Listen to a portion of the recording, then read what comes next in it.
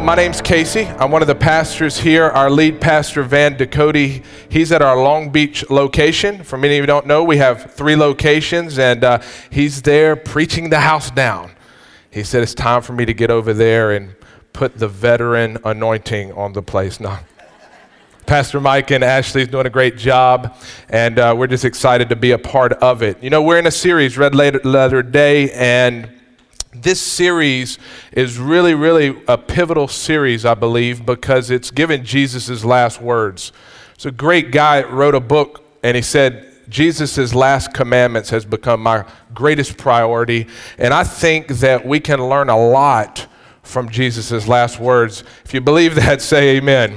I know I can. Week number 1, one of the words of Jesus was, why have you forsaken me?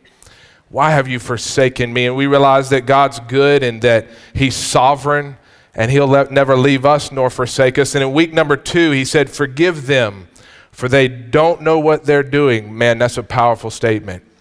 When people can be hurting you and coming against you, to be able to say that out of your heart with gravity. And this week, we're going to talk about I thirst. I thirst. And in John chapter 19, verse 28, it says, after this, Jesus, knowing that all was finished now, said, to fulfill the scripture, I thirst. I thirst. When Jesus was on the cross right there, theologians and medical doctors have studied the crucifixion over and over again. Jesus was totally dehydrated. He had a major loss of blood at that particular time. He had sleep deprivation. He was in emotional exhaustion. For the physical body, he was thirsty. You can imagine. I can't imagine the thirst. Just think about one time in your life, if you were ever thirsty, there's no comparison. I was reading about people that might have come up with the greatest thirst, and a lot of them were some of these people trying to escape from islands, and they swim through the salt water for hours and hours and hours, and dehydration sets in, and there's no comparison.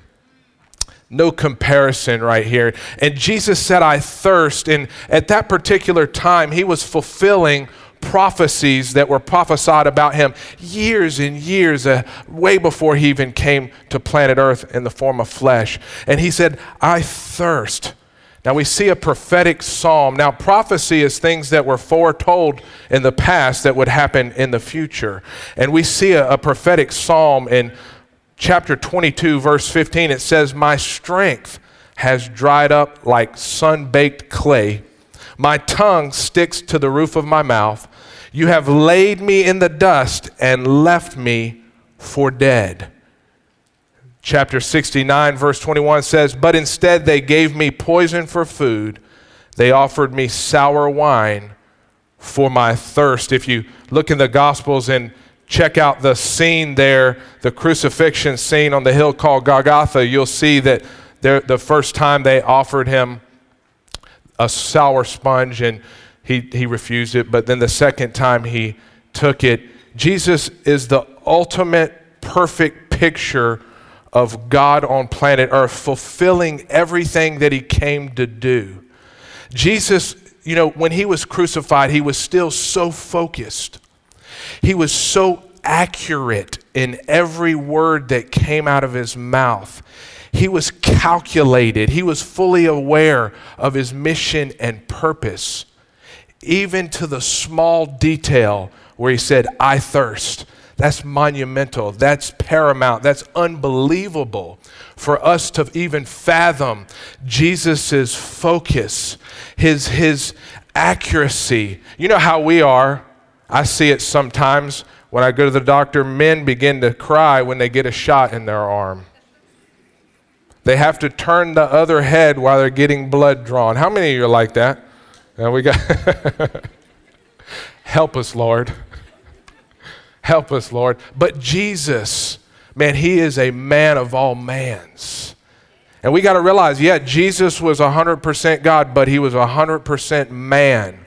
He felt every pain we felt. He felt every temptation, every struggle. When the nails were going through his feet and arms, he felt the same excruciating pain, the trauma, but yet he was focused. He was focused on his mission. Jesus was thirsty. And that's what we really want to blow up today, this thing called thirsty, this thing called thirst. And we'll see as we study the life of Christ that we're really not looking at physical fulfillment that comes from water and food. Jesus was passionate about fulfilling the Father's will. He was thirsty to fulfill the Father's will. Luke chapter 2 verse 49 says, "But why do you need to search for me?" he asked. "Didn't you know I must be in my Father's house?" But they didn't understand what he meant. This was when he was a little kid and he got lost. Except he didn't get lost in the clothing store down at Dillard's, right? He was in the temple, man. He was about his Father's business. And when his parents came back, he said, "Don't you know I was thirsty to fulfill the Father's will?" At a young age. I think it's wonderful that we can raise our kids up in the ways of God, that we can get them in the environment, that we can set the example of what it means to be hungry after what God has designed for us as people, which, by the way, is the most intelligent design you can ever find. It's the most perfect will you can ever tap into. It's the greatest fulfillment you'll ever find. You know, food and water brings great fulfillment, right? We know it. At lunchtime, we're going to be fulfilled. I mean, a lot of things try to fulfill us in life, but nothing fulfills us greater than that good ribeye steak or that ice cold glass of water after you mow the lawn. You know how it is. I mean, it doesn't matter what you're going to do. It doesn't matter what your possessions or your bank account looks like. There's nothing that fulfills you when you're hungry and thirsty, right?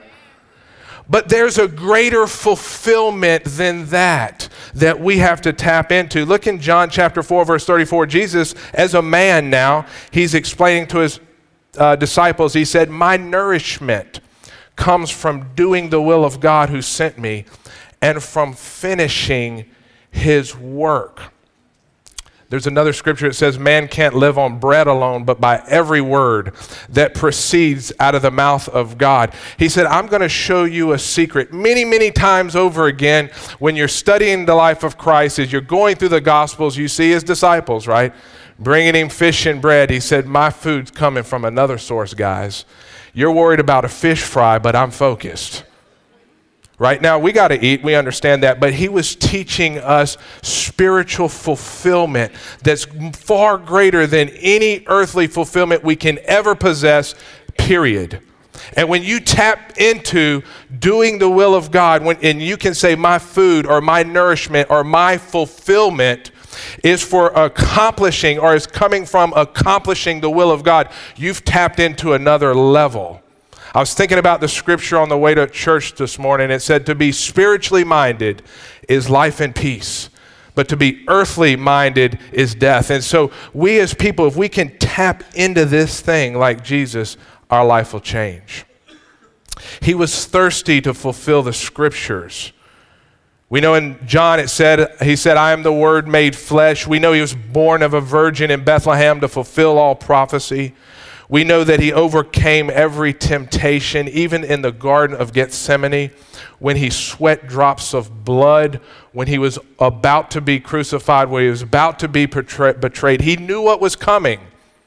To me, that's one of the greatest temptations ever, knowing that the torture was about to happen and knowing that he had to fulfill that to accomplish every word spoken of him and to accomplish the perfect will of God. Man, when you're sweating drops of blood, I can tell you right now, you're fighting temptation. There's one scripture that says we haven't denied sin up to the point of bloodshed. I think that we can learn from Jesus that he fulfilled the scriptures. Look, theologians says that he fulfilled 44 messianic prophecies at least.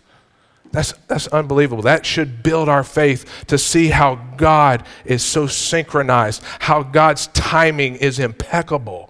It's unbelievable. Jesus was also thirsty. He was passionate about fulfilling people's lives.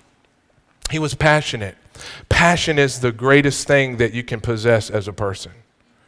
You can give me somebody who has the skills and the talent with no passion, Or you can give me to somebody that doesn't have the skills and the talent with passion. I'll take the person with passion all day long. Every time, all the time, every day. When we have the passion, and I'm not talking about the passion of man. There's a difference between the passion of man and the passion of Christ. I can get passionate. You know how it is. The football games are on, man. I've seen guys swing right there in front of the television, man. Pow! I mean, that's pretty passionate, you know what I mean? Or stupid. Right? And I've seen men that are passionate in the corporate environment that drives the status quo, that brings incentive programs and drives the force to make more money. And that's great. I love passion. But there's nothing in comparison to have the passion of Christ inside the life of an individual that causes you to go beyond what the average status quo mediocrity type man goes after, that says, I'm willing to do what it takes to help people, to fulfill people's life like Jesus. Jesus is unbelievable. Luke chapter 4, verse 18, he said, the Spirit of the Lord is upon me, for he has anointed me to bring good news to the poor. He has sent me to proclaim that the captives will be released, that the blind will see, and that the oppressed will be set free, and that the time of the Lord's favor has come. This is Jesus reading out of the Old Testament scrolls in the temple with the scribes and the Pharisees, the people of the law. He opens up the scripture and says, and he reads this scripture. And then he says, just a few verses later, the scripture you have just heard has been fulfilled this very day. He said, I'm it. I'm going to do it. I'm going to fulfill people's lives. What you've been reading about out of the prophetic scrolls, I'm it. I'm him. It's here. You can imagine what those guys did. They pulled the phylacteries off their head. These guys used to wear these big boxes on their head called phylacteries. It was a representation of how many scripture verses they could memorize, right? The bigger your phylactery, the better you are. I'm sure he angered those guys when he said, today the scripture has been fulfilled. Every scholar in the room, they wanted to kill him. They wanted to kill Jesus, man. Jesus is my hero, man. Look, he didn't have any pride. He didn't have any arrogance. He knew exactly who he was. He knew exactly why he came, and he brought a confidence and a genuineness that caused the religious people to want to kill him every time he came around. Unbelievable. Unbelievable. So we see even into his ministry that he was fulfilling these things. There's a guy named John the Baptist, the greatest prophet that ever lived on planet Earth. I mean, this guy was extreme for Jesus. Yeah, he was, man. He scared all kind of people off, I'm sure. I mean, it said he ate locusts and ate honey. That's all he ate. I mean, this dude was lean and mean and a preaching machine. I can imagine, man, this guy, I don't know what he looked like. I'm sure he didn't shave every day. I don't know, you know what I mean? Some of you theologians might know, but I don't. This guy's, I can just imagine John the Baptist, his hair, like, I'm talking just, and his eyes bright. And when you look into his eyes, you probably melt, man. Like, my God, I repent, Lord.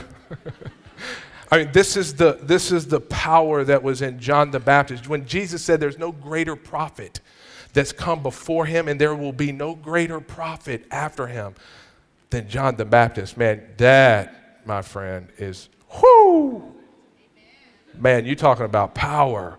But watch this. I'm going to show you the frailty of men. This is John the Baptist. He was in prison. Herod put him in prison, and after all of that, prophesying, saying, this is the Lord, he's come, this is the one that's going to take away the sins of the earth, Jesus fulfilling what he said he would fill out, he read out of the prophetic scrolls, accomplished in his ministry. John was imprisoned, and he was asking, did I miss it, guys? You can imagine the torment in the mind of the greatest prophet that ever lived, in prison thinking, was he the Messiah? Was it accurate? And you know what happened here? Luke chapter 7, verse 22.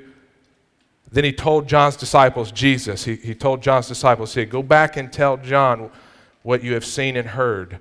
The blind see, the lame walk, the lepers are cured, the deaf hear, the dead are raised to life, and the good news is being preached to the poor. He says, send that back to John the Baptist in there in prison. I know he's struggling. Let me tell you something, man.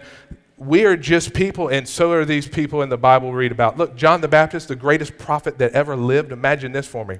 King Herod had some girl dancing before him. Dance, give me a dance. You know how it is back, you read history. And he said, I'll give you anything you want.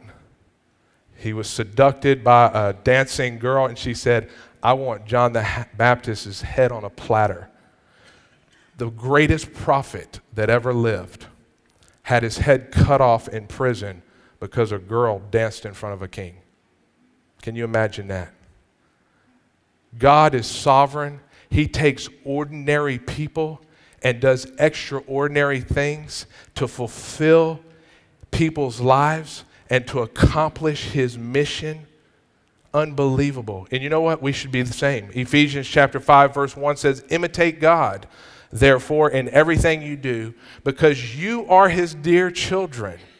Live a life filled with love, following the example of Christ. So we see the passion of Christ. We see that he was thirsty to fulfill the Father's will. He was thirsty to fulfill the scriptures. He was thirsty to fulfill people's lives. We see the greatest prophet ever fulfilling people's lives and accomplishing the will of God and doing the word, and his head is hacked off because of a dancing, seductive woman in prison. It's not a matter of how you die, folks. It's a matter of how you live. It's a matter of what we're doing today. We've got to be thirsty. We've got to be hungry and passionate like Christ was. We have to embrace the Father's will. As people, we have to embrace the Father's will and go after it. And there will be struggle, my friends. When I look at the greatest prophet of all times in anguish in prison saying, did I miss it? He was fighting the good fight of faith. And that's what the Bible says, fight the good fight of faith. Finish the race that's marked out ahead of you. Learn from the great men that's gone before you, the men of old, that even though they were fulfilling and embracing the Father's will, there was a struggle. There was a mind battle. There was an emotional battle. There was ups and downs. There was crying out to God. Did I miss it, God? The fight of faith. Embrace the Father's will as people. Embrace salvation. Embrace redemption. Embrace being a new creation found in Christ, where the old passes away and everything becomes new and is of God. A brand new life, a brand new beginning, finding out what you were created for, having God rout out all of the dysfunction and the behavioral patterns and the wrong thinking and causing you to come back to what he's always created you to be, what he's always created you to do. Embrace salvation. I remember when I got saved in year 2000, I was a 23-year-old man. I was passionate, man. I was extreme. I was passionate. And when I got saved, I remember like it was yesterday, I said, this is what I was created for. And I'm not talking about just like in a pulpit preaching. You know, I'm not talking about that. I'm talking about when I was enlightened, when I got a revelation of who God was for myself. I mean, it was God speaking to me. I realized that this is what I was created for.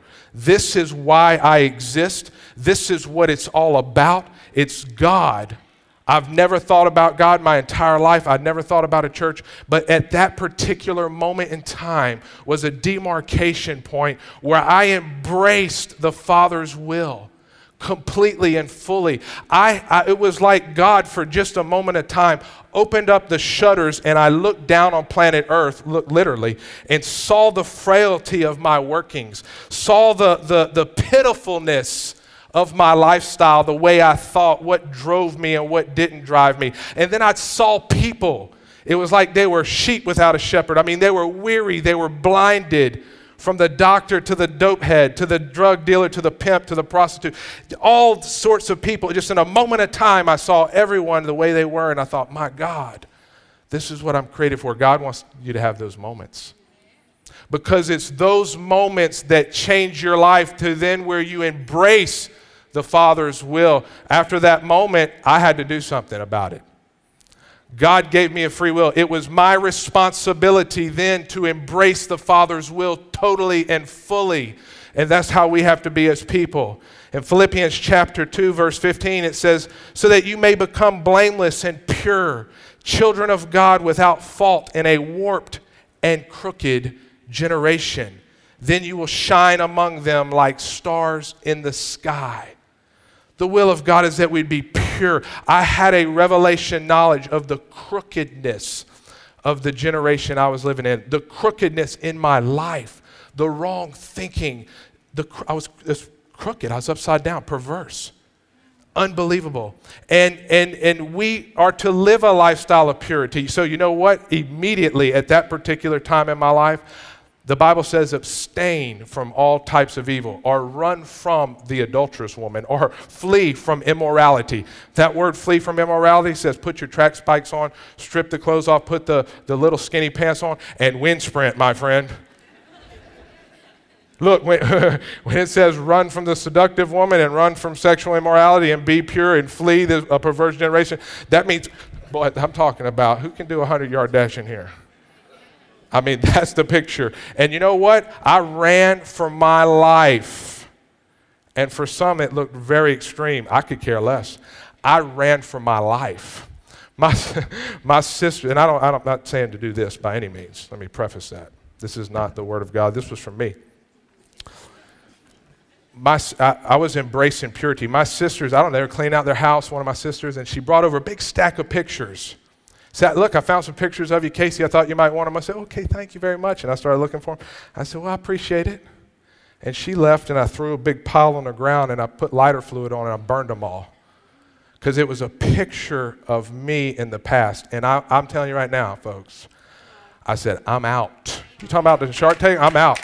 You talking about out? I'm out. 1 minute I'm here, next minute I'm gone. I'm gone, son. Carl Lewis didn't have nothing on me. Also. You got to embrace purity. But that was, 15 years ago. But you know what? Still today, I'm reminded that the old man still lurks in the shadows. And so I still have to embrace purity. I still have to run from immorality. I still have to watch my eyes. Come on now. I still have to watch what the cravings of the flesh are doing inside of me and say, oh, ouch. Man, Casey, come on now, dude. You can do it. Absolutely. Embrace the Father's will. Then we got to embrace the Father's word. We have to embrace the Father's word in its entirety. Cross over not understanding the Bible. Cross over, I'm not sure if it's real. Just embrace the Word of God for your life. Embrace it. Not just the written word that we read, the spoken word into your heart, into your spirit, into your being, where you know in your knower, God is nudging you. Don't ignore the nudges because you might just miss out on God's best for your life. Don't ignore the nudges, folks. Embrace the Father's word. Get to know the Bible. Psalms 119 says, your word is a lamp for my feet, a light to my path. Without it, you walk in darkness. I have no light without the lamp of the word. The Bible says there's a way that seems right to a man, but in the end, it leads to death. Wasn't I just reading in the one-year Bible today that says when you wage war for victory, you need many advisors. Look, I don't care how long I've been in the Word of God or what I might know in my intellect. It's all about where my heart is. It's all about my softness to yield to the Spirit of God and allow myself to stay humble and say, you're right, God, I'm wrong. You're leading me down a path of everlasting life. I'm going to embrace your word. I'm going to let it stir up into my heart. I'm not going to ignore it and turn the music up. You know how it is, some of you might write right now, and I remember when I was a teenager, you know what I mean? Especially if you went on a date or something and you had that clang in your car, you just turned the bass up real loud. But there's a clanging of the Holy Spirit in your life that wants you to turn the music down and fix the clang. Absolutely. Man, we got to embrace the Father's word. Then we embrace the world. We embrace the world. We are soul winners. I know that's a Bible word, but we're soul winners, man. We're passionate about winning souls. We're passionate about being part of God's plan of building his house, his kingdom that's everlasting. Soul winning. We know in 2 Peter that the Lord is not slow to fulfill his promise, as some count slowness. You know how it is. Oh, well, God's never going to come back. Yeah, the mockers. But he's patient toward you, not wishing that anyone should perish, but all should reach repentance. That's us. We go after it. We go after people. We invite people to Jesus through our daily interactions. That's right, man. Preach the gospel in season and out of season. Let me just get Bible on you. Preach the gospel. Share the good news. The good news is not reserved for a pulpit. I was talking to a guy about 3 months ago, and he said, you know what? I'm called to preach the gospel. I said, that's fantastic. Who are you preaching to?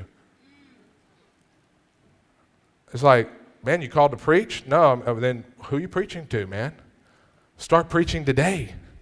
It's not about, preach the gospel. Talk to people about Jesus in your own personality, in your own uniqueness, in your own flavor, in your own personality. Look, you can reach people that I can't reach, and I can reach people you can't reach. But you know what? We're all scoring a touchdown. Get in where you fit in. Walk slowly through the crowds. Be open enough to have the Holy Spirit nudge you and say, I want you to talk to that individual. I want you to pray for that individual. I want you to invite this individual to church. And also, I might add, know when to hold them and know when to fold them. Look, I can tell you this right now, and some of my family's a testimony. I used to get on my hands and knees like this, about 2001, and beg, like this, beg with tears in my eyes, come to church. God is real. God is real. And I'd get in an argument with my sisters, and they'd speed off, and they might have flipped me to bird, I'm not sure. And I would bang my fist and say, God, why can't they see? Can't they see? And I'd preach and preach, and I over-preached, by the way. And God said, Casey, stop preaching. Start serving. I'll do the rest. Some plant, some water, but God brings the increase. When you know when you know when to let off and you know when to dig in, all of a sudden you will find the art of soul winning. See, God is an awesome God, and you are a tool in the shed.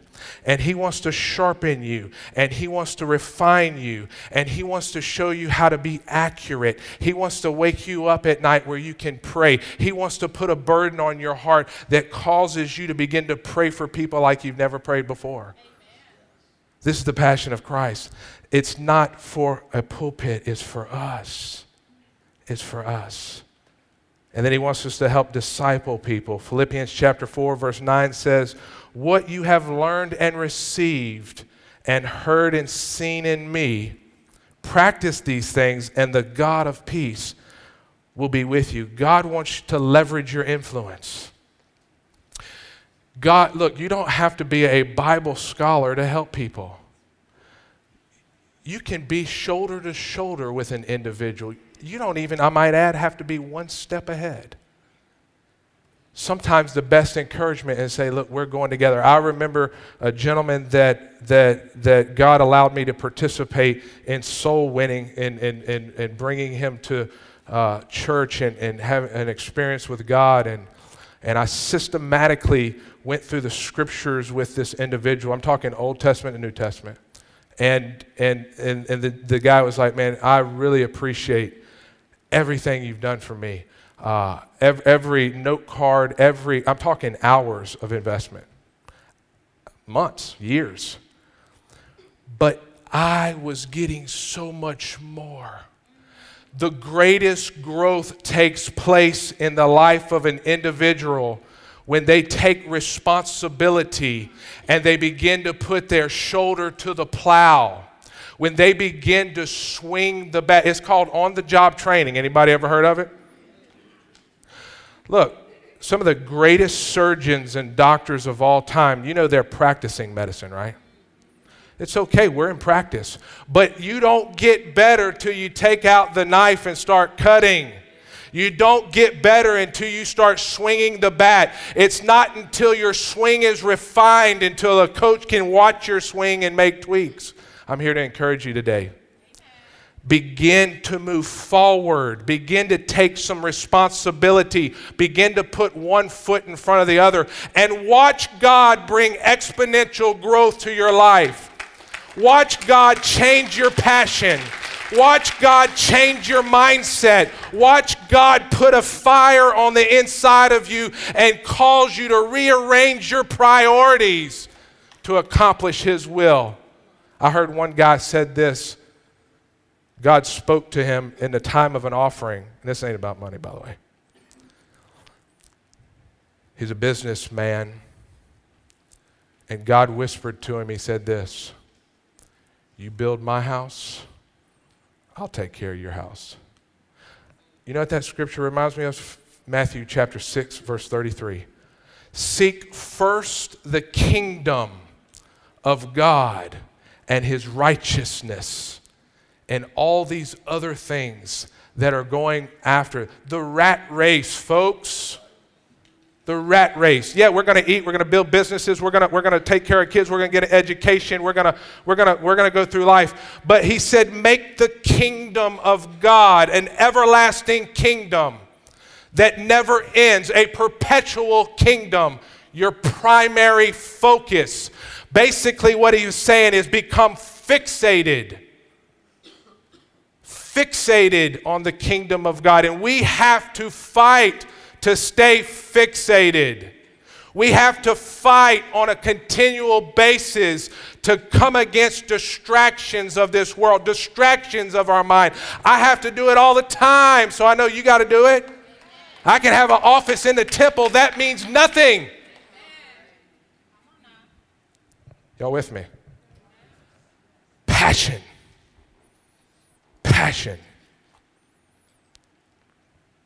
To be a witness, we need passion and power. Acts chapter 1, verse 8, but you will receive power when the Holy Spirit has come upon you, and you will be my witnesses in Jerusalem, in Judea, and Samaria, and to the ends of the earth. That word witness means martyrs, by the way. You'll receive power to be my martyrs. Thank God we can preach the gospel without heads flying right now. If heads start flying, the church will thin. Next point, stay thirsty. Stay thirsty because it's natural. 1 Peter chapter 2 says, like newborn infants, long for the pure spiritual milk, that by it you may grow up in salvation. It's an instinct, folks. It's not a religious treadmill that I have to force when you get right with God, instinctually, you'll begin to crave the things of God. And in order to stay thirsty, you have to go to work. John chapter 9, verse 4, we must work that the works of Him who sent me, we must work those works while it's day. Night is coming where no one can work. Where no one can work. Work today. Because it glorifies God. That's what it's all about. Glorifying God. Let's bow our heads and close our eyes. Jesus is the greatest of all times. He said that if I be lifted up, we're in a Red Letter Day series. He said, if I be lifted up on the cross, if I be lifted up to fulfill the perfect plan of God, if I be lifted up to die for people, I'll draw mankind to myself. He said He'll do that. And I just believe that God's drawing a few of you in here today. I do. I believe that the Spirit of God's tugging on your heart. You're in a church. God invited you here. And I want to give you an opportunity to respond to Him. I'm going to simply pray a simple prayer here. And if you want to be included into that prayer and you say, you know what? God's dealing with me right now. I know it. It's my time. I'm ready to respond to Him. I know that's why I'm here. It's not about my past. It's not about if I was in church or not in church. It's about this very moment, this very day, this very time. If that's you and you say, you know what, that's me, please, I want to be included in that prayer. Just lift your hand, put it right back down, just quickly. Thank you for your hand, ma'am. I see it. Sir, I see your hand, ma'am. Sir. God's dealing with your heart right now.